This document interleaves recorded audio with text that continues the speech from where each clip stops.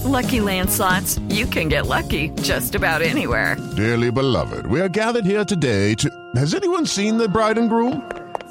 Sorry, we're here. We were getting lucky in the limo and we lost track of time.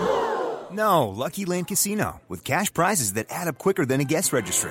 In that case, I pronounce you lucky. Play for free at LuckyLandSlots.com. Daily bonuses are waiting. No purchase necessary. Void where prohibited by law. 18+. Terms and conditions apply. See website for details. Hello, it is Ryan, and I was on a flight the other day playing one of my favorite social spin slot games on ChumbaCasino.com. I looked over at the person sitting next to me, and you know what they were doing? They were also playing Chumba Casino. Coincidence? I think not. Everybody's loving having fun with it. Chumba Casino is home to hundreds of casino-style games that you can play for free anytime, anywhere, even at 30,000 feet. So sign up now at ChumbaCasino.com to claim your free welcome bonus. That's ChumbaCasino.com and live the Chumba life. No purchase necessary. VGW. Void where prohibited by law. See terms and conditions. 18+. Hello, it is Ryan, and we could all use an extra bright spot in our day, couldn't we? Just to make up for things like sitting in traffic, doing the dishes, counting your steps, you know, all the mundane stuff. That is why I'm such a big fan of Chumba Casino. Chumba Casino has all your favorite social casino-style games that you can play for free anytime, anywhere with daily bonuses. That should brighten your day a little. Actually, a lot. So sign up now at ChumbaCasino.com. That's ChumbaCasino.com. No purchase necessary. VGW. Void where prohibited by law. See terms and conditions. 18+. This podcast is part of the Sports Social Podcast Network. This podcast is part of the Sports Social Podcast Network. This podcast is part of the Sports Social Podcast Network. This podcast is part of the Sports Social Podcast Network. This podcast is part of the Sports Social Podcast Network. This podcast is part of the Sports Social Podcast Network. What if you could make fresh, delicious meals at home without the stress of planning, prepping, or cleaning up? Introducing Tavala. Tavala is a first-of-its-kind meal service that makes eating well effortless. By combining a countertop smart oven with delivered meals, just scan a QR code to cook dinner. First, choose from a variety of chef-crafted meals delivered weekly to your door. When you're ready to eat, just do 1 minute of easy prep. Next, scan your meal's QR code with the Tavala Smart Oven, while the oven automatically switches between modes and temperatures for the perfect cook. Just sit back and relax. Your food's ready in 25 minutes or less. No shopping, no chopping, no cleanup. Simplify mealtime today with Tavala. Go to Tavala.com now to save $150 on a Tavala Smart Oven when you agree to order meals 6 times. That's TOVALA.com. Promo applied automatically at checkout. Tavala. Eat well effortlessly. Tavala.com.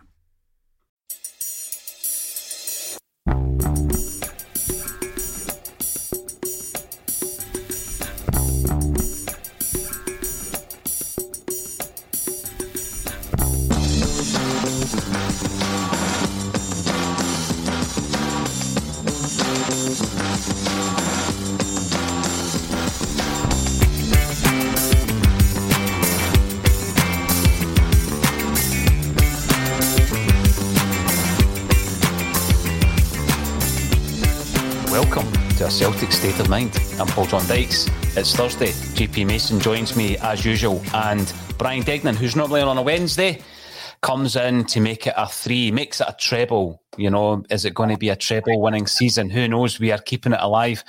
Just before we came online, there's plenty to talk about after last night, JP. I was talking to you leading up to this, and you were asking about the Jota disallowed goal. I watched the game like a lot of Celtic fans who weren't at the game. I watched it on the Red TV, so they didn't labour the discussion around Jota's disallowed goal. I watched it again this morning on Celtic TV, so we'll talk all about that as well. JP, you were up there at the game. Tell me, what was your experience last night? Well, it kind of was inspired by Sunday's events and not getting a ticket for Motherwell away. Oh, I hadn't heard. You never got a ticket, no?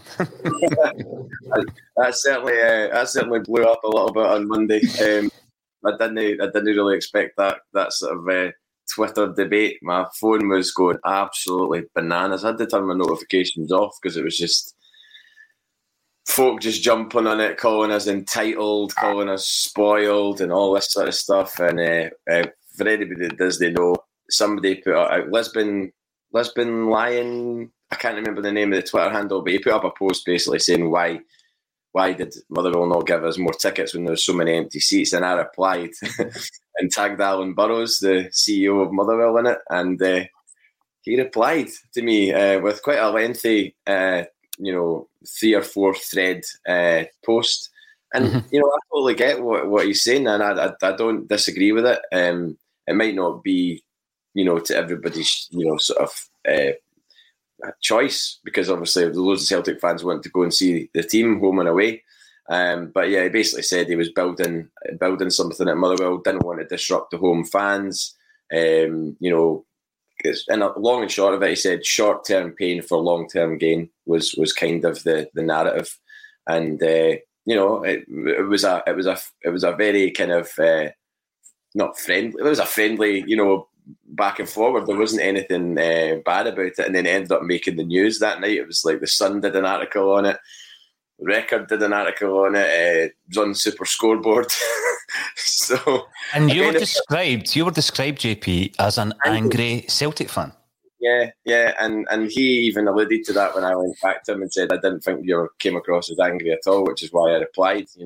He said other people took it in other directions. The whole debate took it in other directions, and he went, "Well, that's Twitter for you, isn't it?" And I was like, "Well, yeah, it kind of is." So, but one person did reply and said, "Don't know why you didn't just get a Motherwell home end ticket." There was a few of us did it, and we just sat and kept ourselves to ourselves, and nobody said anything. And I went, "That's an idea." So that's what I did last night. Sat in the stand with a mask on and a Man United scarf, and didn't cheer the Celtic goals, sort of faux cheered the Aberdeen goals, stood up, gave it a kind of clap, and then sat back down, and then just went, "Oh no, please don't let our title hopes evaporate in the stadium while I'm in the home end." JP, whilst people are jumping on you, someone has got that footage. They're going to release it to say you're not really a Celtic fan now. You understand that, eh? Yeah, I mean, I'll take it. But it was just good to be at the game because I just want to see the game. I don't want to watch it on a pay-per-view TV, and I tied it in with going for dinner with my uncle beforehand, so it was a win-win for me, and very much a win-win because we got the 3 points. So yeah. Alan Burrows falls out with angry Celtic fan at the weekend, and then he fell out with Tony Watt last night. You've obviously rattled him, JP. Oh, did he? He did. No, in person at the game. Yeah, at the game. And both of them have come out and said it was handbags and they love each other, etc. Brian, what's your take on this? Because, it's an ongoing issue in Scottish football in that, some teams have relented at St Johnstone, for example, and then they've gone back and they've not given Celtic Celtic fans as much access as they had done. If you are approaching this from a business perspective, every single club, I would guess, should sell as many tickets as they possibly can for every game against Celtic and every game against Rangers. Now, is that just me looking at it through green-tinted spectacles? Surely it's a good business decision to ensure that, I think St Johnstone had to ask something like 103 fans to move to allow Celtic an entire stand. So you think about the money for the tickets that St Johnstone sell to allow Celtic another stand, plus the average revenue per fan once they're in the stadium on pies and fruit shoots. And then, obviously, you make a lot of money. And you do it times 4 every season, twice against Celtic, twice a week. I mean, 103 fans, surely you can repay them in another way. Am I looking at this through a Celtic prism, Brian? I don't think, you put it like that, it makes sense. I think Burrows, in his conversations with angry fans like JP, I think he actually put it across quite well. I think he made a decent point. I think there's still ways around it. There's no reason why, they could have rearranged some of their season ticket holders into certain sections and open it up bigger for the away fans, especially when it is Celtic or Rangers, because they're going to get filled and it's going to make money. And is it going to make a huge difference to the atmosphere? I mean, is it really that much of a debilitating factor for these teams to have more away fans in? I don't think so. But again, it is always hard, right? Because for us, we would say, want more fans in there, want more our fans in. Mm-hmm. But I suppose with Burrows, what he did do was communicate his reasoning behind it. So whether you agree or not, you can at least see his point of view and you go, right, well, okay, I can sort of see your point. Might not agree, but I get it. It's when the other teams sort of don't really have any sort of logical reason for it. And that just seems kind of petty, a wee bit silly to me. So I think it depends. But see, with Burrows, I actually think he came across fairly well, actually. Motherwell have done quite a lot recently that have been impressed. And I think he was another one. And it's nice that he actually comes out and engages. So I think on that issue, I'd say at least he'd had good reason. But on the wider footballing issue, yeah, right. I mean, from a sort of financial point of view, it makes sense to have the most fans in as possible, right? You would think so. But again, we criticise Scottish football and Scottish football teams. And again, last night, we can't even watch it on Sky Sports. We can't watch it on any broadcast other than the PPV service that Aberdeen put on. You subscribe to Celtic TV, Premier, Sky Sports, what's the other one, BT. You've got the season ticket pass, you've got a season ticket, but you can't watch the game. That's frustrating as well, JP. I mean, I obviously wasn't up at Pittodrie last night. I was in here and I covered the game with you and Martin, who might or may not be. Yeah, there he is. He's actually in the comments section. So last night he's on the show and this morning, there he is. Hail, hail, troops. And so, you know, you do feel as a Celtic supporter, though, a wee bit hard done by JP in that respect, and that you're buying all these packages just to watch Celtic games and go to Celtic games. And then last night was yet another occasion where the only way of watching that game, other than a dodgy stream somewhere, is to pay $12.99 and watch it with two Aberdeen commentators. Yeah, I mean, I paid, £27 for a ticket, and I got the train up, and then very kindly got a lift back by pal Robbie. Cheers, Robbie. So got back in the, I don't know, about 12:30, 1 o'clock last night. So, but all of that for me, although I was sitting in the home end and it was a weird experience, I've only done it a few times before in my life. St Mirren, Falkirk, Brockville and Anderlecht in the Champions League. Now, that was a tough one because I had to sit in my hands when we went 3-0 up in the Champions League. It was a really hard one to do. But I just like going to the football matches. I've sat in my flat for the last year and a bit or whatever, or the whole of last season, sitting watching games in my flat on my own, unable to go and see anybody. Is it any surprise that my desire is even higher at this moment in time to go and watch football matches in person? And then the allocations that are given to our support are so small and the demand is so high, because I'm not unique. Everybody's the same. You know, other people have been chomping at the bit to go to the games whilst we've not been able to because of this pandemic. So it's that's what's going to happen. You're going to, maybe not going to get it en masse, but nobody can come and shout at me for behaving myself in the Aberdeen end and watching my team win. And it was as much as it was not great in terms of I couldn't celebrate. I just had a mask on, so no one could see my big wry smile, which was brilliant. So I'm just sitting there absolutely loving life. Meanwhile, people around about me going absolutely mental, calling us septic and everything else. No, dearie me. I've done it once, and it was at Easter Road in the 1980s. So probably not the best time to actually do it. That's an insane choice, Paul. From a young, foolish boy at that time. Brian, you've done it as well, doing it at Old Trafford, didn't you? Yeah, I done it Celtic Man United Champions League game. Mm-hmm. I was assured on the bus on the way down there was a ticket for me, and then I got there and the news was broken to me that there wasn't. The only ticket available was a home end, and I was in the full hoops with a daft Fighting Irish scarf right in the middle of a sea of red, just myself. It was horrific. And I was steaming, right, so I just got off the bus. So first I was boisterous enough. I was kind of clapping and saying hello to people and that and being a bit of a wido. And then about 10 minutes in, we scored first. I think it was excellent. And the atmosphere, you seen the head starting to turn. And I'm not going to lie, I bottled it. Absolutely bottled it. I went, oh no. There was two Irish guys next to me, Man U fans, that I tried to befriend. Picked off and I got battered. But that was a tense night. Were you wearing one of the jester hats that Enrico Annoni wore after we stopped at 10? Were you wearing one of them? Did you make it that obvious, Brian?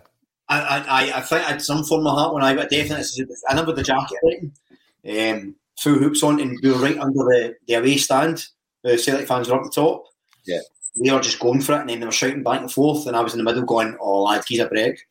But But I enjoyed the game, but the good experience. But I started getting nervous around about half time. I was like, do you know what? I'm not going to bother going to the toilet or going for a pie yet. I'll hang fire, make sure I'm safe, and then start it when possible. Deary me. You put your life in your own hands. Martin O'Neill is in. That Martin O'Neill? Who knows? Full throttle football and blowing teams away is great, but to expect it every week is a fanciful notion. Winning these narrow and tight games is another thing potential champions need to be able to do. Absolutely. And when I was watching the game, even though JP we were up 2-0 at half time, I didn't get that same sense that I did, for example, against Rangers 3-0, against Hibs 2-0, where you're really in cruise control. I didn't get that. I didn't think it was as free-flowing in the first half. Did you get that impression yourself up at Pittodrie? No, I didn't. But at the same time, you're thinking, well, we've not played really that great and not at the same levels as against Rangers and Motherwell, but we're still 2 to the good. And you're like, well, you can't really argue with that. But the Aberdeen fans around me were absolutely livid at their team's lack of fight and, just in general play in the first half. I mean, they weren't, although we weren't at it, they were so far off it. It was unbelievable. They weren't getting near us. And that was us in, a pretty low gear. So the half time, something obviously happened at half time between the team and the Aberdeen dressing room, and they obviously came out, and maybe Bruni's had words, or Brunner as he's called up there. They call him Brunner. Brunner. Does any of them call him Browner? No, they had a flag at the other side of the ground. So the different corner from the beach end, they had a flag. Oh, I mean, he's only been there 6 months, and they've already got like a legend style flag with his face and Brunner written on it. So they got, considering a load of them did they want him when they signed him, and now he's the hero of the place, But no, they came out in the second half and took the game to us. They were physical, and as you kind of sort of expect them to be. I mean, Rangers didn't have an easy game up there a few weeks ago. Only came away with a point. Could quite easily have been the same with us last night, but I'm still curious about this third goal that was ruled offside. It kind of looked like it stopped because it was right in front of me, but I don't know if he was offside or not. So, tell. I'm glad you brought it up on the WhatsApp this morning when we were having a wee chinwag, because it prompted me to get in about the Celtic TV coverage. And obviously, Tom Boyd is as balanced as they come on the Celtic TV commentary team. But I did watch it several times just to try. It definitely was on because he curves his run. He does the old Larsson thing. I'm not comparing the players before anybody says I'm trying to compare Jota to Larsson. But you know how he used to do that horseshoe run where he runs towards the ball and then around the play? He does that. And he's onside when the ball's played. There's no doubt about it. And then there was a suggestion of either handball or a push, and there was absolutely no chance that Jota either handballed or pushed the player. And, I think what took the sting out of it is the whistle blew before he kicks the ball. So the whistle blows, then he finishes it. But there was absolutely nothing wrong with that goal. And since you brought it up, and I was going to get it to it anyway, what was your thoughts on the disallowed goal, Brian? As I say, I've watched it time and time again with the balanced musings of Tom Boyd. And for me, it was a perfectly good goal. Yeah, I think it was a perfectly good goal as well. I don't see the huge issue around it. I think it was Ramsey was up against, wasn't it? I think he went down quite easily. And made it look worse than it is. But yeah, it should have stayed. And I suppose it balanced itself out with the controversy over the third goal with Abada potentially interfering with play. So, I think the result would have been the same. I think it's the 3 goals. It's just depending on what one you want to sort of dissect more. But certainly I don't think it was offside, and I don't think it was a foul in the build-up either. Yeah, you'll get a chance to see it, no doubt, JP. But I'm with Brian on this. I don't think there was anything wrong with Jota's goal. No, well, I mean, like I said, I'm kind of like taking the Postecoglou stance on it because I was behind the goal, and I didn't spot the offside line as he made the run. But for the third goal, you've got Willie Miller and Pat Bonner both disagreeing over the third goal, saying one saying that it wasn't offside and there was no interference, and the other saying that it was. And then there doesn't seem to be a a scathing, widespread condemnation of that goal as being like completely offside, and therefore it should have finished 2-2 or anything like that. There seems to be. Mobile phone companies say they offer home internet. But if their internet comes from a cell phone network, you should know. It's just phone internet, not home internet. Keep your home up to speed with Cox. Cox internet is faster and has more reliable download speeds than 5G home internet. Cox is the real home internet you're looking for. Based on Cox analysis of Ookla speed test intelligence data Q3 2022 and Cox serviceable areas, visit cox.com/internet for details. I don't know. Whenever Celtic are in these tight margins, the benefit of doubt is very rarely given to Celtic, is it? It's always kind of, oh well, yeah, they got lucky with that one, or whatever. And it's just like, I've watched it a few times on various different Twitter posts, and I can't see what's wrong with it. I mean, maybe green-titted specs, like you said earlier, but I can't see what's wrong with it. They put their hands up immediately for offside as the ball goes through to Jota, and Jota's not offside. So that's what they're claiming for. They're not claiming about Abada. They're putting their hands up for Jota, and I thought it was a great finish as well, to be fair. It was. I was going to mention the finish. Willie Miller obviously refereed about 500 games when he played for Aberdeen, so I'm going to take Willie Miller's take on this, because he disagreed with Pat Bonner and he said there was nothing wrong with it. Abada wasn't interfering with play. And yeah, the way that Jota finished it though, and I'll throw this one over to yourself, Brian, he just basically... he doesn't panic. He plays it into the ground so that it bounces over the keeper. It was a brilliant finish. He might not get the credit for it, but it begs the question. I mean, he scored a double on the strapline there, the importance of Jota. This man is so important. I know that in the early parts of this season, the early dispatches, it was all about Kyogo, and rightly so. Kyogo was sensational. But at this moment in time where you kind of need that hero, Jota's the man. And, not just the creative side of it, but these important goals. That's the second time he's done that at Pittodrie for us. Yeah, the guy's a magician. He just pops up in the right place. I think he's. I think the first goal was almost even better for me. I think O'Reilly's delivery in the box was incredible, and for Jota to chase that down in such a narrow margin to get it in was exceptional. But you're right about your point about the amount of players we've got that feel like superstars and talisman just now. At the start, it was Kyogo was the headlines.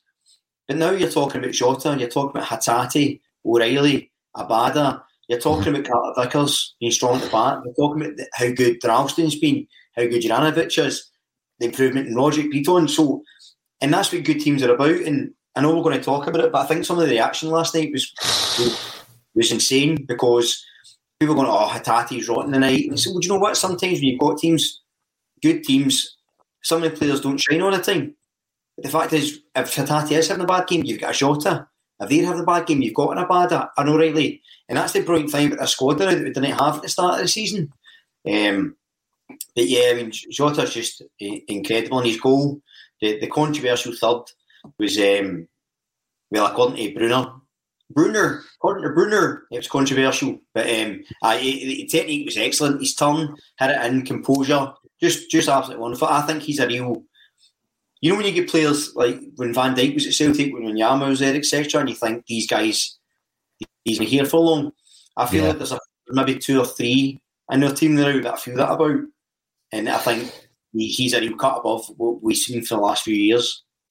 That's an interesting point you brought up there, because quite a few years ago, before we had the technology to go live and show people what we actually look like, and we were just a wee audio podcast, we had a conversation, Kevin, Colin Watt and myself had a conversation all around the team we could have had. If you're mentioning about specific players there who were quite clearly shining superstars of teams, and you could probably go right back to when we won the first of the 9, and you could look through that group of players over that period of time, because 9 years, JP, you think, they're all contemporary. Some of them will be a wee bit older by the end of it. But if you were to have changed your model and not relied on bringing a player in, selling them within 3 years for a profit, the team you would have had was astonishing.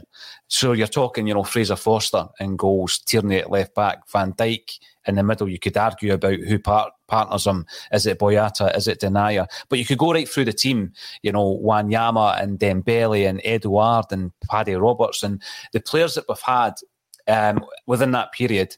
Sinclair probably would get a game. Were incredible. And then you ask the question, what could that team do in Europe? And it's a frustration of mine because I know that the only reason we have the individual players for that period of time is because they're on a promise that they're going to move on elsewhere. So I totally understand that. I'm playing fantasy football. But on the back of your point, Brian, if we were to keep this group of players together, because they're not hitting their peak quite yet, you look at Hatate, there's a lot more to come. And then you're able to supplement that with another couple of transfer windows, JP, and you're getting the quality in that Ange obviously is seeking to bring into the club, then you're looking at a situation where it's the real deal. I mean, at this moment in time, I'm getting carried away. We're sitting top of the league. However, there's so much more to come from Ange. Another couple of transfer windows. And he brings in some more players like O'Reilly, who I'd never heard of when we signed.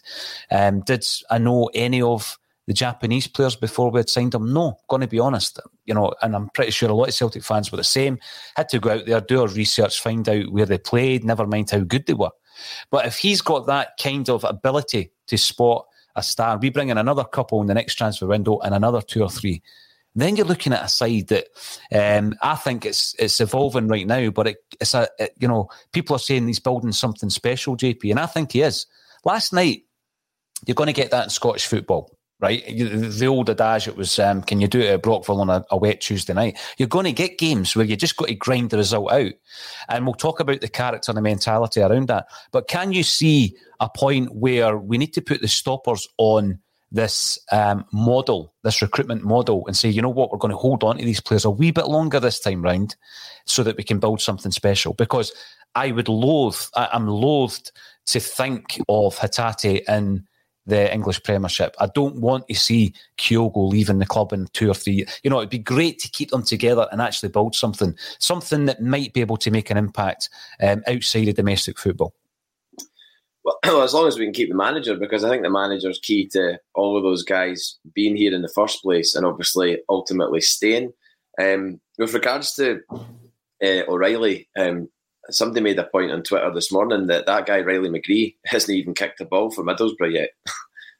And you think of the contribution that Matt O'Reilly, I think he might have had COVID within the last week or something like that, but other than that, he's not contributed to Middlesbrough yet. Whereas you think of the contribution that Matt O'Reilly's made in the month of January and of late, the guy does look really, really good and feels like we have. There's been a lot of stuff said online about it, but it feels like we've absolutely robbed MK Dons of a player there.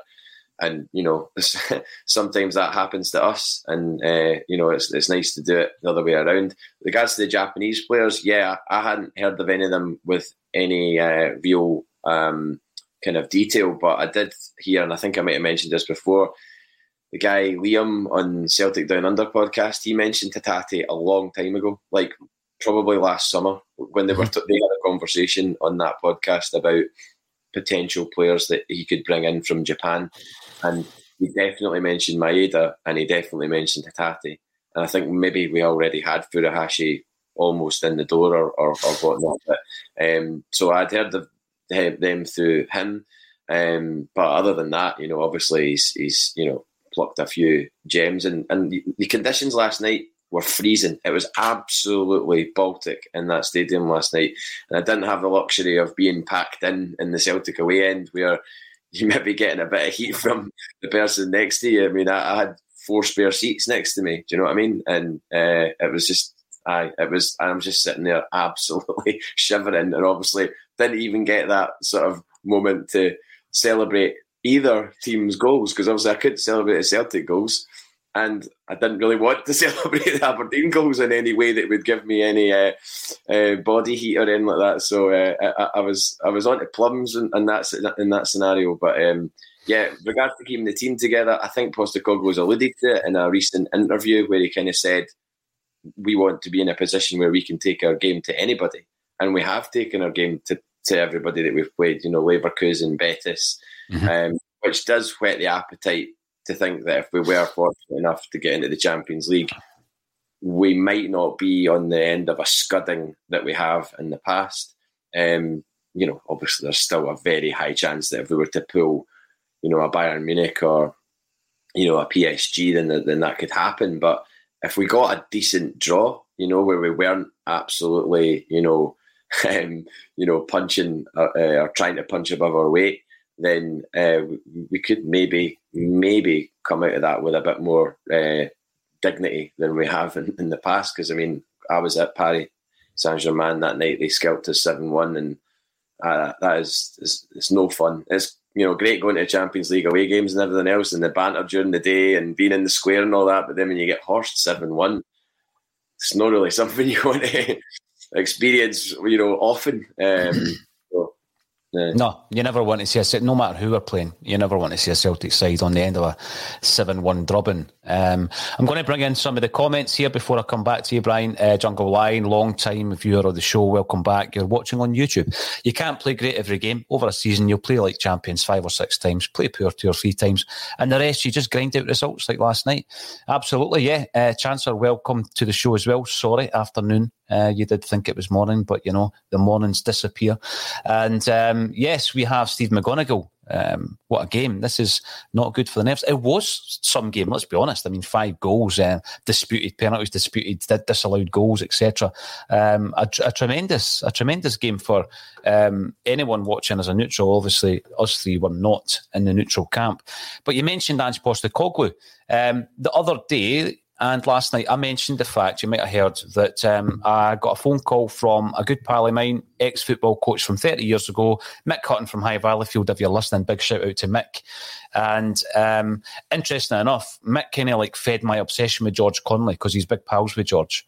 And he used to give everybody a football on a Wednesday night at training and say, right, do keep uppies. And he told us a story about George doing keep uppies at Celtic Park in the European night against Dynamo Kiev. This young 16-year-old laddie for High Valleyfield going right round the stadium doing keep uppies. It's part of folklore at Celtic. But that was Mick's pal. They grew up together in Valleyfield, and he used to get us to do the keep uppies. And he started off my obsession with George Connolly, which led to me writing the Quality Street gang. Anyway, I hadn't heard from him for years. And he phones me up, and he said, and it just came in my mind there when you were talking, JP, he said, we must keep Ange. So I'm going to come to yourself, Brian. Ange Postecoglou, obviously, he's been in the door 8 months. You look at the transformation. There were a few with an Axon team who had been battered by last season, and they were saying, as long as we can keep in the title race, I don't expect us to win the league. I did. I want us to win the league every season. I'm greedy that way. We're in a situation where we're sitting top of the league. We're going up to Pittodrie on a Wednesday night, a freezing cold Wednesday night for a must-win game, and we win it. Ange Postecoglou, Michael Nicholson's been given quite a lot of credit for signing players. Surely there's a priority working around in the background here that we get him on a secure long-term deal, because it's only a matter of time, Brian, before the vultures start circling Celtic Park for Ange. Yeah, I think that's right. It depends how you need to understand this well. Maybe Ange doesn't want the secure long-term deal. Maybe the rolling contract suits him just as much as it suits Celtic. And if we're honest, if we get Ange in a 5-year deal, does it guarantee he's going to stay for 5 years? All it guarantees is that we'll get a payout if someone takes him, really, a la kind of Brendan Rodgers. So I'm kind of less concerned about the contracts for managers, particularly because I feel like the way Ange speaks, I don't think there's any sort of lies in him. I think he's very honest and very upfront, and he seems very clear that he's determined to leave a legacy at Celtic. It seems when he speaks like he won't be satisfied unless he's left some sort of mark in this club when he leaves, when he eventually goes. And that's not going to happen in just one season. So I've no real worries about him leaving anytime soon. Interestingly, though, when we were chatting earlier about the retention of players, so there's 2 factors I think with that. What I think would be interesting is, if you talked about Celtic changing their transfer mode, what I think would be good is, if we did win the league this year, right, we get an influx of money. See if they use that money to readdress the wage structure and maybe retain some of these players on bigger wages to stop them getting attracted to go elsewhere. as opposed to, and the offset in that would be, spending money in transfers because you've got such a key squad. That might be something they could visit. I know they're kind of want to do that, but if you look at the ages, Abada's 20, O'Reilly 21, Hatati's just turned 24, Jota 22, Carter Vickers 23. Mm-hmm. These are guys with massive potential and sell-on value. If you could retain them for a couple of years, the money you would make would offset the increase in wages you've started. So I think that should be something they could consider. I just don't necessarily think that applies to the manager as such. Well, interestingly, I'm just looking at an email that came through here from one of our friends in Australia, and he was talking around this. It's been focused on recently, the relationship between Ferenc Puskás and Ange Postecoglou. It goes back to their time at South Melbourne, where Ferenc Puskás was obviously the manager and Postecoglou was a player. And at this moment in time, I won't say who this person is. It might become clearer later on. But in Australia, I've got this message just this morning. South Melbourne and its role is fundamental to understanding Ange. In particular, his deep understanding of football clubs as community institutions that give meaning, joy and comfort to people. South Melbourne was set up to help Greek immigrants in Australia, just like Celtic FC was set up to help Irish immigrants in the East End of Glasgow. He gets it. So this is straight from a fan over in Australia, JP. So, the suggestion that absolutely get him on a long-term deal, I get a different vibe from Ange. I don't think he would, until the job is done, until the project and the race is run, I don't think Ange would look elsewhere, regardless who was maybe sniffing about from the English Premiership. What's your take? Is that me just being an old football romantic, JP? Well, it's obviously, we've been bitten on that particular front by, so we sound the klaxon, Brendan Rodgers. I was all in. My chips were all in on Brendan Rodgers. Never in a month of Sundays would I have expected him to disappear like a thief in the night and be paraded in a Leicester City suit, within 24 hours. I mean, I don't think maybe a lot of people will sort of use the benefit of hindsight and say, well, yeah, I knew that was coming, or it was only a matter of time or whatever. But not to leave in February ahead of a game away at Tynecastle with a semi-final on the following weekend. I would never have thought that would have happened. With Ange Postecoglou, my belief is that he wouldn't, even dare do that. I don't think he would want to do anything that would tarnish his reputation with the support. I really don't. I unless I'm being completely stupid and naive, and I bet you there's one person I know right now that's watching going, oh, you are, and, Mobile phone companies say they offer home internet. But if their internet comes from a cell phone network, you should know. It's just phone internet, not home internet. Keep your home up to speed with Cox. Cox internet is faster and has more reliable download speeds than 5G home internet. Cox is the real home internet you're looking for. Based on Cox analysis of Ookla speed test intelligence data Q3 2022 and Cox serviceable areas, visit cox.com/internet for details. It's the Marketer's Report. This week, Patrizia Spagnoletto, Global Chief Marketing Officer, Direct-to-Consumer for Warner Brothers Discovery, weighs in on the difficult task of building and retaining consumer trust. Trust is a really hard thing to build and a really easy thing to destroy, and we have to be very respectful about that. Our partnership with iHeart has really helped us build that trust and that relationship with the on-air talent. The best thing for us to do is to build a relationship with our consumers. And if those consumers have a relationship with the DJs that are on air, then we want to build on that. House of the Dragon, which was one of our most successful, if not the most successful campaign we've ever done for a show, audio was a core part of that. As the #1 audio company, iHeartMedia gives you access to all. Every audience, live conversations, trusted influencers, and the insights and data you need to grow.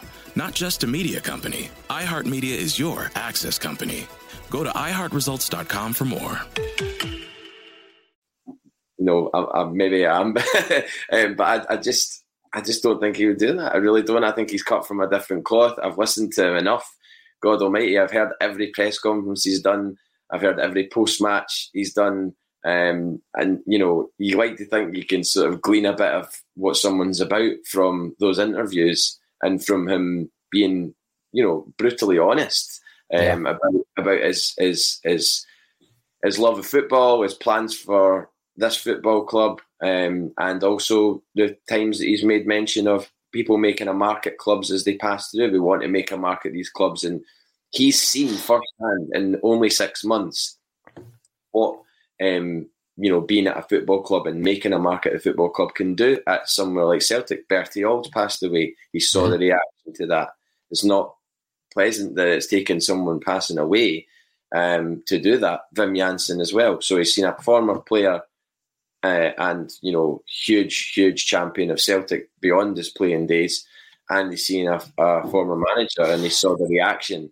So he knows that he can be held in that sort of category, and he's got an open road in front of him to be able to do a blank canvas, whatever you want to call it, to do whatever the hell he wants to do. And he'll be thinking, the sky's the limit here. I've got money to spend for the first time in my life as a manager, because by all accounts he's never really had a budget as a manager before.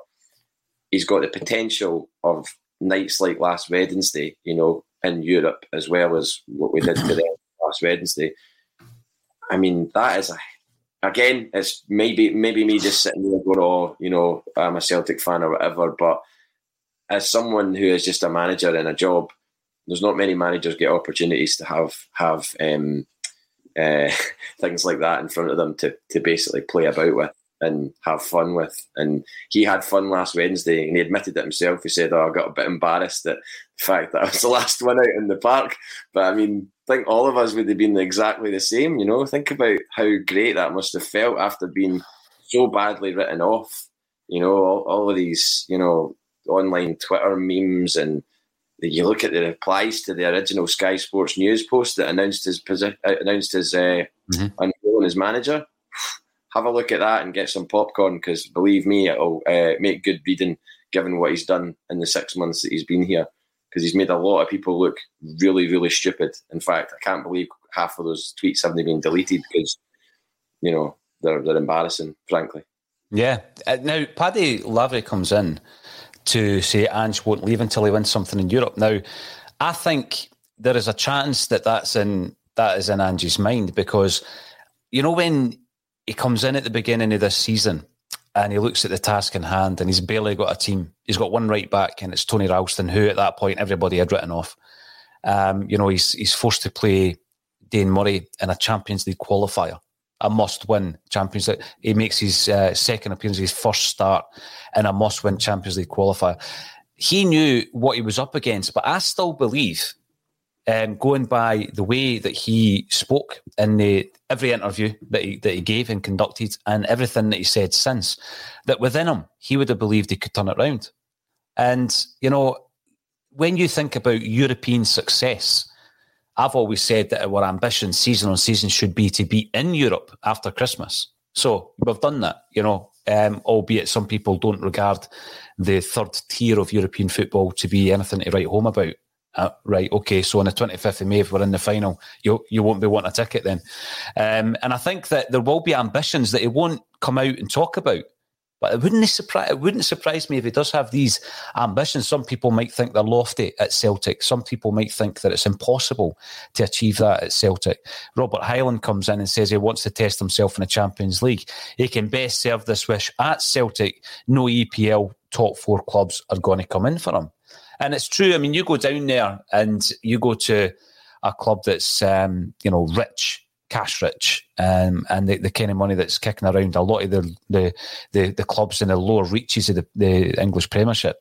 You've got no chance. You've got no chance of getting into the European places.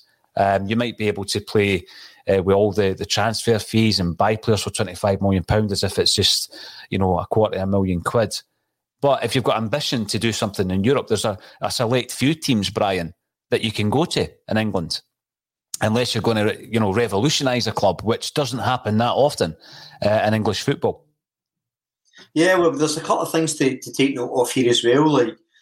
So the first one was in terms of Ange moving. Bear in mind as well, he's 57. He's just moved over for Japan. How likely is he to want to start to move again and rebuild again and again and again? Now, I'm not being ageist, He might manage to play 70, but I don't think he's going to be or he's not some sort of young pop that's using Celtic as a stepping stone. This is the biggest, management job he's ever had. So, and he's doing it at a time in his life where his family's settled, he's very experienced, and well, he's very happy. So, I think there's that factor as well as in the movement. When we talk about Brendan Rodgers, obviously he was a lot younger, and I was like you, JP. I was really surprised he actually went when he did, but I did expect him to go at some point because he's age. I thought he's going to have ambitions of managing, winning the Premier League. In terms of the attitude about Europe, I think Ange's been quite open. He joined that he wants us to be the absolute best we can be. If he's playing in Europe, he will be thinking, I want to win this. I don't think he would ever go into a competition, Europe or otherwise, and say, let's try and ride out a draw. Let's see if we can maybe get to the last 16. I think he's going, let's do our best to try and win it. Let's get to a point where we're evolving and we're constantly improving to where that's a realistic option. And if it ever gets to that stage, let's win it. If we win it, let's win the next tier. I think he's got that mentality where he just wants us to improve and not have limits. He keeps talking about how and I agree with him, he's very much at the start of the journey. He keeps getting so much improvement in the squad, and he keeps getting asked, and he's also getting fed up getting asked, but keep asking about progression. How close are we to the finished article? And he says, well, we're nowhere near it, because as soon as we get to that point, we need to improve and be better. There's no finished article. We just keep going, and until we've achieved everything I want us to achieve. Mm-hmm. So I don't think he's sitting in his hands. I think, and look, I was one of the people that thought winning the league this year might have been too much, given the rebuild. And I'm delighted that it's looking like we actually, we're probably favourites to win it now with the performances and the fact we're top of the league. And I'm stunned because I thought, the rebuild was so big. I thought it's going to take 2 or 3, 4 maybe transfer windows to really get it right. But and I think even by Ange's standards, he's further ahead than he thought. Given, I think he spoke about it well as well about how in general it takes a couple of years to win something. Mm-hmm. But build the club he wants, whereas he's trying to condense it into 6 months because he saw that as a challenge he had to do. So, there's so much to look forward to, and I think he'll be looking at the Conference League and thinking, I want us to win this. I don't think he's thinking, can we get to semis this year? He's thinking, let's win this. Let's win 4 trophies this year. In my first year, and in my second year, let's win another 4. I think he's got that mentality, and I think it's infectious, and I think the players are buying into that as well. Well, Brian, I find it interesting that at the beginning, obviously because we don't delete our content, JP, as much as there's some bad takes from all of us at some point, it's all out there. And if you rewind 8 months ago to when Ange Postecoglou was appointed, and you compare that to the amount of comments that are actually talking about European football and what Brian's just suggested there, it's an incredible turnaround, because for me, you think the European football, for me growing up, was virtually non-existent. It was virtually non-existent. So, and I've said this a million times, people will come up with a klaxon for this one, but between 1964 and 1976, in those 12 seasons, Celtic reached at least the quarter-final of European competition on 9 occasions.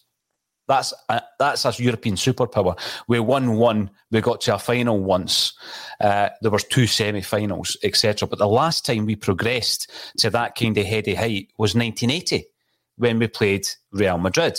And we beat them 2-0 at home, they beat us 3-0 away from home in the Bernabeu. And from that point to Martin O'Neill's time, we never progressed beyond Christmas. So my upbringing was Celtic as a domestic football club trying to win the league. It was never a European thing. You played Germinal Ekeren or you played Neuchâtel Xamax. It lasted 1 or 2 rounds at the very best. Sometimes you drew a Borussia Dortmund or a Sporting Lisbon and it was a sexier fixture, JP. But as a European force, it didn't exist. And I remember growing up thinking we will never get to the point of being a European side ever again. And then O'Neill comes along and he completely changes the mindset. He completely changed the mindset. And he never came out. You'll remember his introductory words to the Celtic fans on the steps at Celtic Park. He never came out and said, I'm going to win this and I'm going to win that. He was very humble. And he always put Rangers as the benchmark, didn't he? Because it was a 21-point swing, I think, back then. And obviously, Ange's come in. He's not been banging on about European football. In my Celtic sporting life, I believed under Martin O'Neill we could do something in Europe. I didn't believe under Gordon Strachan, and he proved me wrong because he got us into the last 16 twice. And I believed under Brendan Rodgers that we could do something in Europe, and I got that wrong as well because we didn't really make a dent. Under Ange, though, I don't know. Like you said before, you can get changed into a meme pretty quickly if you make lofty suggestions. But I think in the back of his mind, JP, he looks at the European heritage of this club, the star above the crest, and he, in his own mind, will have ambitions in Europe as well. Oh, I mean, I think you only need to look at what we did in such a short space of time. Where he was, 2-3 months into the job, and we're going toe-to-toe with Betis in Spain, and then latterly going toe-to-toe with Leverkusen in Germany. That's not with this team right now that's fit and firing. There's no Hatate, there's no O'Reilly, there's no, we're months down the line with the Starfelt Cameron Carter-Vickers partnership, Greg Taylor's back, and I don't know if Greg Taylor was playing at that point or if he was injured. Juranovic isn't the player he is, and by the way, Brendan Rodgers better get his hands off Josip Juranovic. Like that can't happen. I really, really hope that's just nonsense talk. But when you see Fabrizio Romano's name in and around it, you start to get a little bit concerned because, again, he's one of those players that you want to see play for, a couple of years at least, give him the opportunity to play in a more developed Ange Postecoglou side. But, it's not lofty to suggest that, next season in Europe we could do better than we did this season. And better than we did this season is if we're in the Champions League, great. We could maybe make a fist of it in that. And if we drop down into the Europa League, go a bit further in the Europa League and qualify and make progress on something we've not done for a while. I really don't think that's crazy to think. And when I think back to the Villarreal winning side, there was a lot of stuff at that time about how little they'd spent on that team. You're sitting there going, we are Celtic. How the hell are we not able to do something like that? When we've got the sort of the minerals to, be a scout wisely, get a good manager in who knows how to arrange a football team. Why are we not able to do that? I'm not suggesting that we should be winning the Europa League every season, but when you see a club like that go and beat Man United and beat a Man United team that was like hundreds of millions of pounds, and obviously that happens every week now in the English Premier League. I mean, Burnley taking points off and stuff like that. But there's not exactly a feat if a European side does it, but it flashes up a huge question mark in the sky to go, we could do this. This is not beyond the realms of possibility that we could actually, have a decent run in Europe and, who knows, depending on draws and whatnot, get, to the latter stages of a competition, because we've seen how good this team can play, and they absolutely dismantled the champions last Wednesday. And that this is supposed to be this side that's been hailed as this great side of, one of the best sides in the last, 20 years because they went unbeaten in a league season and everything else, and about 2 defeats in 61 games or whatever it is. We absolutely battered them, humiliated them. So, you take that into the next level, which is Europe. And, I wish we had, a European game against somebody, of note soon. I mean, Bodo Glimt, we beat Bodo Glimt. Nobody's going to give us that much credit for it because they'll just be like, oh, well, they're a European minnow. Do you know what I mean? But if we go out and hammer them, then maybe people might think differently. But it's just a shame that we're in this lower tiered European competition. But I guess none of us expected us to be in anywhere near European competition at the start of this season. We were just all going, right, the league's the most important thing. If we can still be in with a shout at the league come January, February, then, we're on to some sort of positive strides and we're top of the league and top of the world. Carpenters, as was sang last night. There's an original 1973 copy of the song that was filling the stands in Pittodrie last night, which I was quietly humming to myself underneath the face mask. tapping the foot. And of course the Decca label that's on the front of that became the Oasis label that became the Axon label, so it's nice to recycle. I'm going to talk about that jersey over your shoulder, by the way, one of my favourites, if not my favourite away top that Celtic's ever had.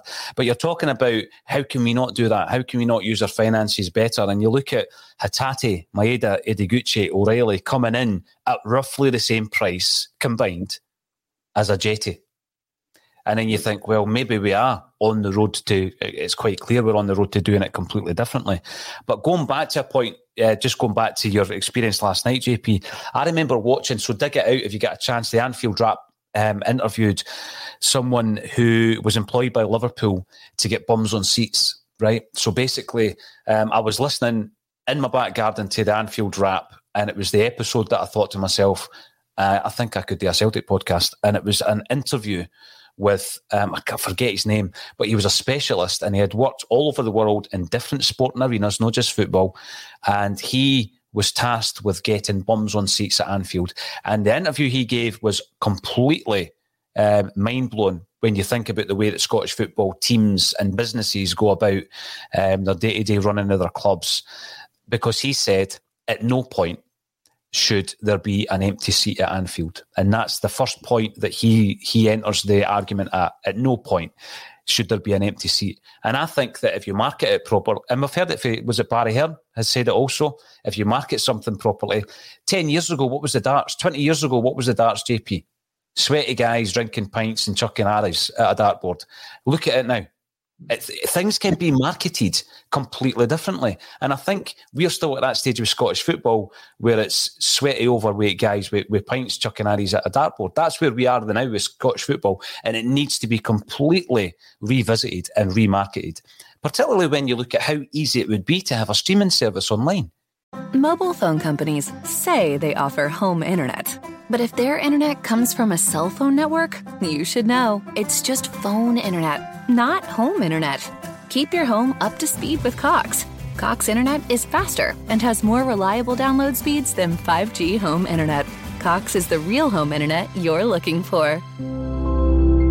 Based on Cox analysis of Ookla speed test intelligence data Q3 2022 and Cox serviceable areas, visit cox.com/internet for details.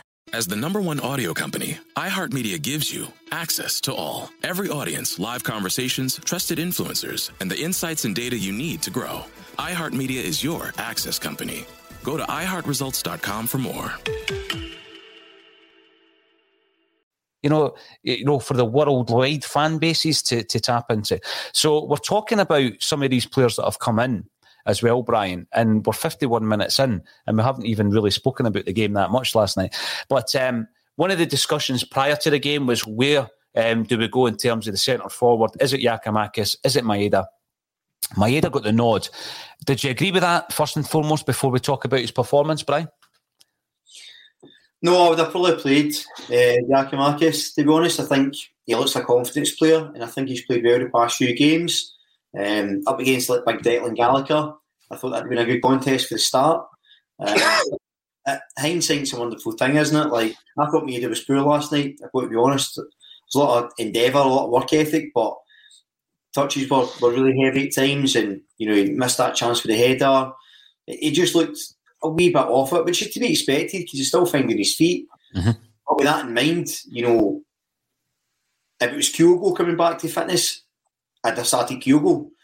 But if he's in a degree of form and the team's getting used to playing with him up front, as opposed to Maeda making those runs, I didn't see why he changed it. But again, maybe Giakoumakis needed the rest, maybe tactically the way to go. But for me personally, I probably wouldn't have changed it. But again, hindsight's brilliant, because if Maeda scored a hat-trick last night, then you're not talking about Giakoumakis. So yeah, I understand the rotation thing, and there's obviously reasons for it. What I was surprised at is that, Hatate looked quite off it, and I thought he might have took him off a bit earlier. Mm-hmm. And I don't think he was a wee bit tired. There was a wee bit of kind of lack of energy in the midfield last night. And I'm not being negative, because I thought the result was excellent. I thought the character we showed and mentality was brilliant. I mean, at the start of the season, people were saying, Postecoglou's no plan B. Postecoglou can't see you at games, Postecoglou can't manage a game, Celtic can't win ugly, and we done all of them last night, and we have done it several times. So there's a lot to admire in that, especially when, if you're not playing well, you're winning games. But that said, there was things you could see there was a kind of lack of energy from the midfield, and that was probably more an area of concern than up front. Although, as I said earlier, I thought Maeda was quite poor last night. I was watching it with interest because obviously it's going to be one or the other until Kyogo comes back to full fitness. There had been suggestions, JP, that both Jota and Abada can play through the middle, but then the quality of your right and left is dipping dramatically if you bring in Mikey Johnson. And I'm going to say James Forrest, not because I don't rate James Forrest, but he hasn't quite hit full fitness and full sharpness yet. So Maeda gets the call, he starts the game, Giakoumakis is on the bench.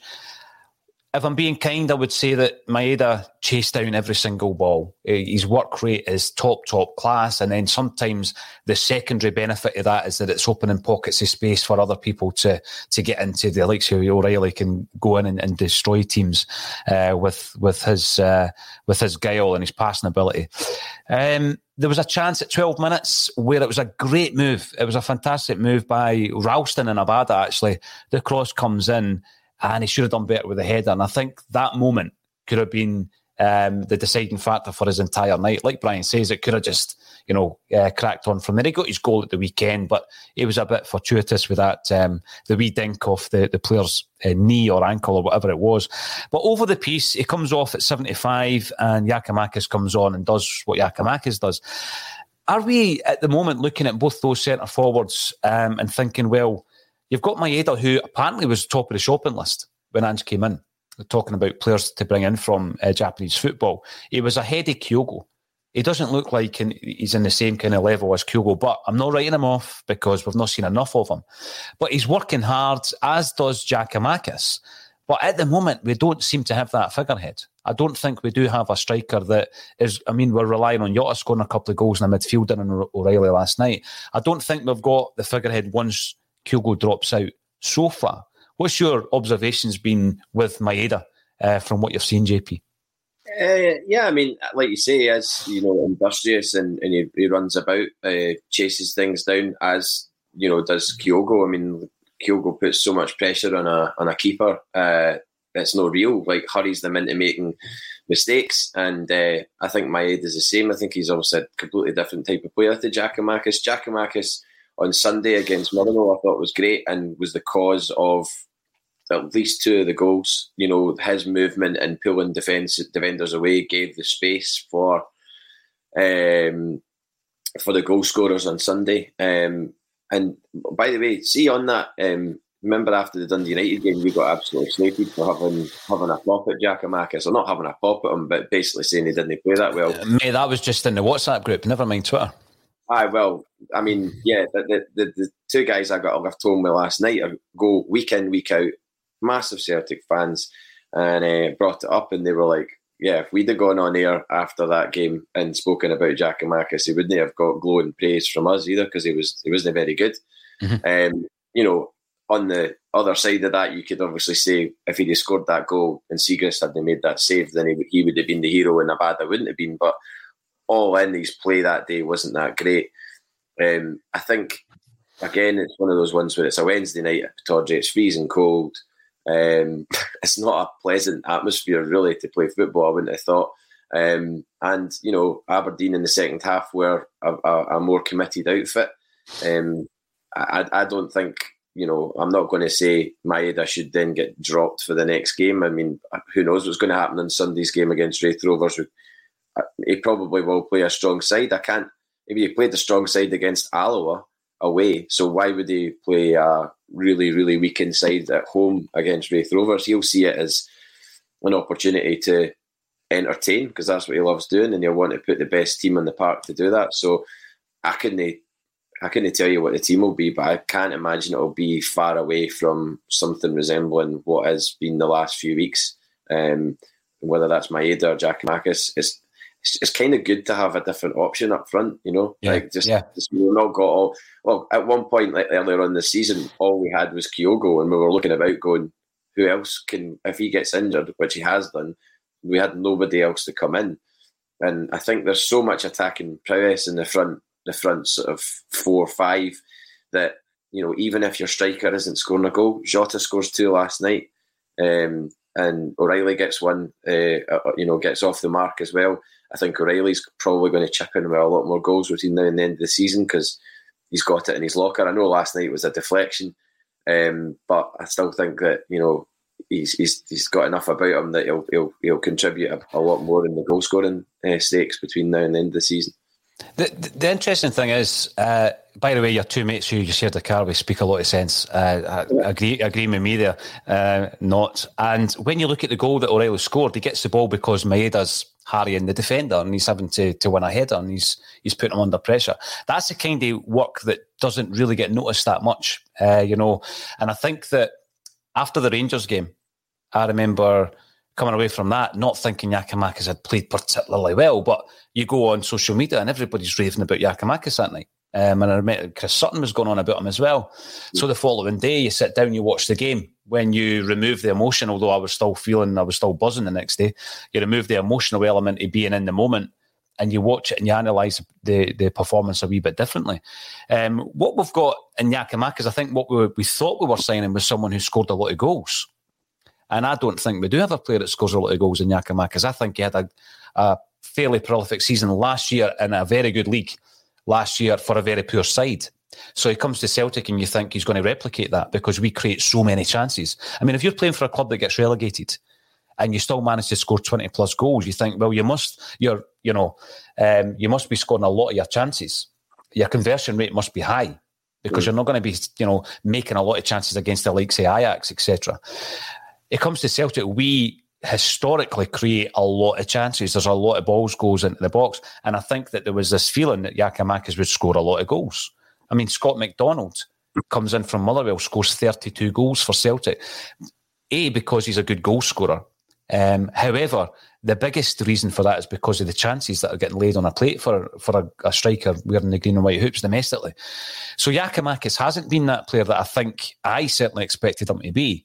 And I'm now looking at other areas of the game that are strong. And he, is strong. That's his biggest area, is the physicality. There might come a point, though, and I think it might become frustrating when, it can't always come down to Siegrist having a great game or Kelly having a great game or McGregor having a great game, because you do need to get some kind of goal return from your centre forward. You can't have a non-goal scoring centre forward. I know that became a thing a few years back, but you would expect them, because there might come a point where we're not getting that breakthrough and Jota's not scoring a couple of goals and Abada's not getting a purple patch of form, and it's down to your centre forward and you need to score the goal. So I think there's a few tests before I'm completely convinced, but I didn't write him off. It's not like I called him Kaskamakis or something, right? Because I've seen Tony Cascarino. I think I've seen every game he played. And he was rotten, and you could see it from the very early performances that he was rotten. And I didn't write Giakoumakis completely off. However, I'm not convinced yet, and hopefully he can come back into the side. Will he start against Wraith Rovers? I'll ask you first, Brian. Let's have a wee chat about the Wraith Rovers game coming up this weekend. There's a few that I've got question marks alongside. I'm thinking Rogic, Giakoumakis, Julien, even Scales. Are any of these guys going to start for you? I think so, yeah. I think you probably see Welsh coming back in as well, just to try it up. But listen, like you were talking about with Giakoumakis, it's the same with my take on Maeda. I just don't think he did a great game last night, but I think he's going to be a brilliant player for us. You're allowed to criticise players if they're not having a great game. Hatate wasn't great either, and I was doing cartwheels signing his name last week, so it's nobody's writing anybody off. And I think that on the cup game against Wraith, I can agree with GP. I don't see any reason why you won't play a strong side. He's determined to win trophies. I think you see a bit of rotation, but the good thing is, if we're rotating a full 11 now, it's still going to be strong. And that's the advantageous position we're in versus the start of the season. So I think it'll be a strong side. I think Maeda might start, actually, just to try and give him another chance to get through 90 minutes under his belt. But you really don't know, and I suppose that's part of the excitement. Yeah, what about yourself, JP? I mean, I've thrown these players into the mix. Julien was part of the squad last night. He didn't make the bench. I was reading this morning that Dembele was also part of the the squad last night. That's brilliant as well to see him coming back in. But the Scales thing, I'm just looking at if Cameron Carter-Vickers or Starfelt get injured or suspended at some point, the go-to at the moment is Welsh. So you're kind of thinking, well, let's get some game time in Scales' legs in his preferred centre-half position. Let's get Julien some game time so that if we need them between now and the end of the season, they can be called upon and you're going to be a wee bit more confident that they're going to have that sharpness. That's why I've thrown Julien and Scales into the mix. Rogic, how do you fit him in? Do you automatically take Hatate out because he was not his usual standard last night? And Giakoumakis, it's the flip of a coin for me between him and Maeda. But the one thing's for sure, in the Alloa game probably reaffirmed this, you've got to play a strong side. I mean, we've seen it. Remember we drew against Arbroath at home. We had to go away and we beat them 1-0, Adam Matthews. And we know all the famous games we have been beaten. Confirmed went extra time under Rodgers. Mm-hmm. You know, at Alloa at home, when they had Jack Ross, that was a tough game. You know, there's no way we can take it for granted that we're just going to, you know, steamroll them. I hope we do, obviously. But I mean, I'm not going into that game putting bets on for 5, 6, 7-0 or anything like that, because it doesn't work like that. I would imagine Beaton might come in. He'll obviously have an eye on Bodo Glimt, which is amazingly next Thursday. Mm-hmm. I can't believe that's come round as quickly as it has. But also looked into the away trip. I don't know if I've mentioned this before on air, but my word, that is not an easy place to get to. I think we've got 500 tickets or something like that. Mm-hmm. And, you know, fair play to anybody making that journey, because it is not a 2-hour direct flight, you know, and then, you know, sunshine. It's pretty much the Arctic Circle, and it must probably take whatever airport you get to. You're going to then need a further hell of a journey after that to actually get there. Because if you look it up on a map, it's just this little dot in the middle of nowhere and there's nothing round about it. So, but yeah, I think he'll have an eye on Sunday for Thursday. So maybe McGregor might get a rest and bring Beaton in. Forrest may start instead of Abada, because he obviously didn't start last night. But I don't think it's going to be wholesale changes. Maybe might give Bain a game because it's home. I don't know. That's just total speculation. It's just, you know how these things usually go in these cup games. Players come in to get a 90 minutes under their belt, and you know we'll take it from there. Just hopefully we're in the hat the next day. Raith Rovers is we've beaten them plenty of times since '94, but that will always haunt me. The League Cup final, that was not a pleasant night. That was a sore one, absolutely. Yeah, and never watched the game back. Never will. Now.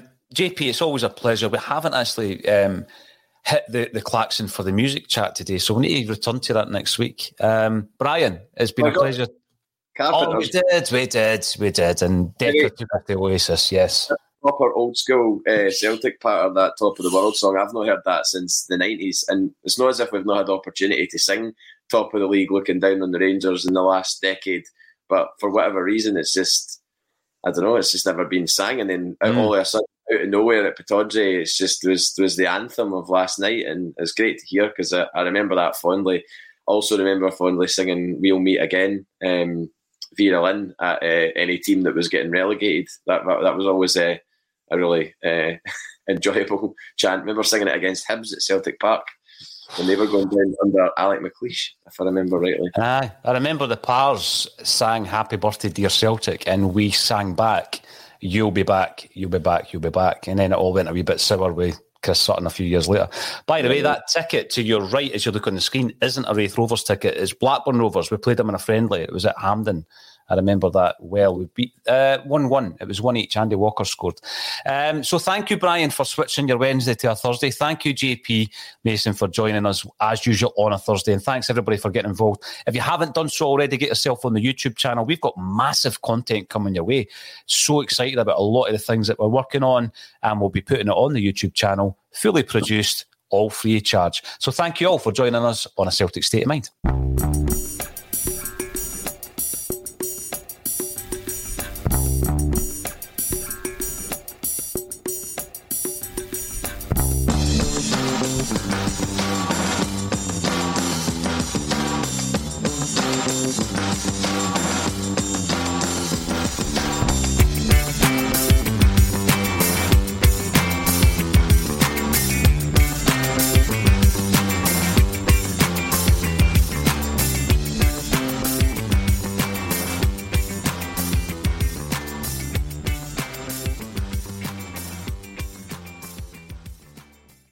Hey, what's up, guys? This is MMA fighter Clay Guida, and I'm not afraid of anyone or anything. But losing my hair was an entirely different kind of fight. So if you're suffering from hair loss like I was, then you gotta check out my boys at Bosley. Pound for pound, they are the champions of hair restoration. That's why I turned to Bosley to get my hair back. The entire Bosley team was so professional and kind from start to finish. All it took was a simple one-day procedure, and I was on my way back to rocking my full hair again. So take it from me. Don't wait if you are thinning or receding. I'm so thrilled with my results, I just wish I would have went to Bosley sooner. It's time to finally knock out hair loss because the best is yet to come. Check out Bosley today. When MMA fighter Clay Guida was losing his hair, he trusted Bosley to get it back. Now it's your turn. Get a free information kit, plus get a $250 off gift card when you text SCORE to 203203. That's text SCORE to 203203. Don't wait. Text SCORE to 203203. Mobile phone companies say they offer home internet. But if their internet comes from a cell phone network, you should know. It's just phone internet, not home internet. Keep your home up to speed with Cox. Cox internet is faster and has more reliable download speeds than 5G home internet. Cox is the real home internet you're looking for. Based on Cox analysis of Ookla speed test intelligence data Q3 2022 and Cox serviceable areas, visit cox.com/internet for details. Sports Social Podcast Network. At Discount Tire, we know your time is valuable. Get 30% shorter average wait time when you buy and book online. Did you know Discount Tire now sells wiper blades? Check out our current deals at discounttire.com or stop in and talk to an associate today. Discount Tire. Let's get you taken care of. Sports Social Podcast Network. At Discount Tire, we know your time is valuable. Get 30% shorter average wait time when you buy and book online. Did you know Discount Tire now sells wiper blades? Check out our current deals at discounttire.com or stop in and talk to an associate today. Discount Tire. Let's get you taken care of. Sports Social Podcast Network. Sports Social Podcast Network. Sports Social Podcast Network. Sports Social Podcast Network. Sports Social Podcast Network. Mom deserves the best, and there's no better place to shop for Mother's Day than Whole Foods Market. They're your destination for unbeatable savings, from premium gifts to show-stopping flowers and irresistible desserts. Start by saving 33% with Prime on all body care and candles. Then get a 15-stem bunch of tulips for just $9.99 each with Prime. Round out Mom's menu with festive rosé, irresistible berry chantilly cake, and more special treats. Come celebrate Mother's Day at Whole Foods Market.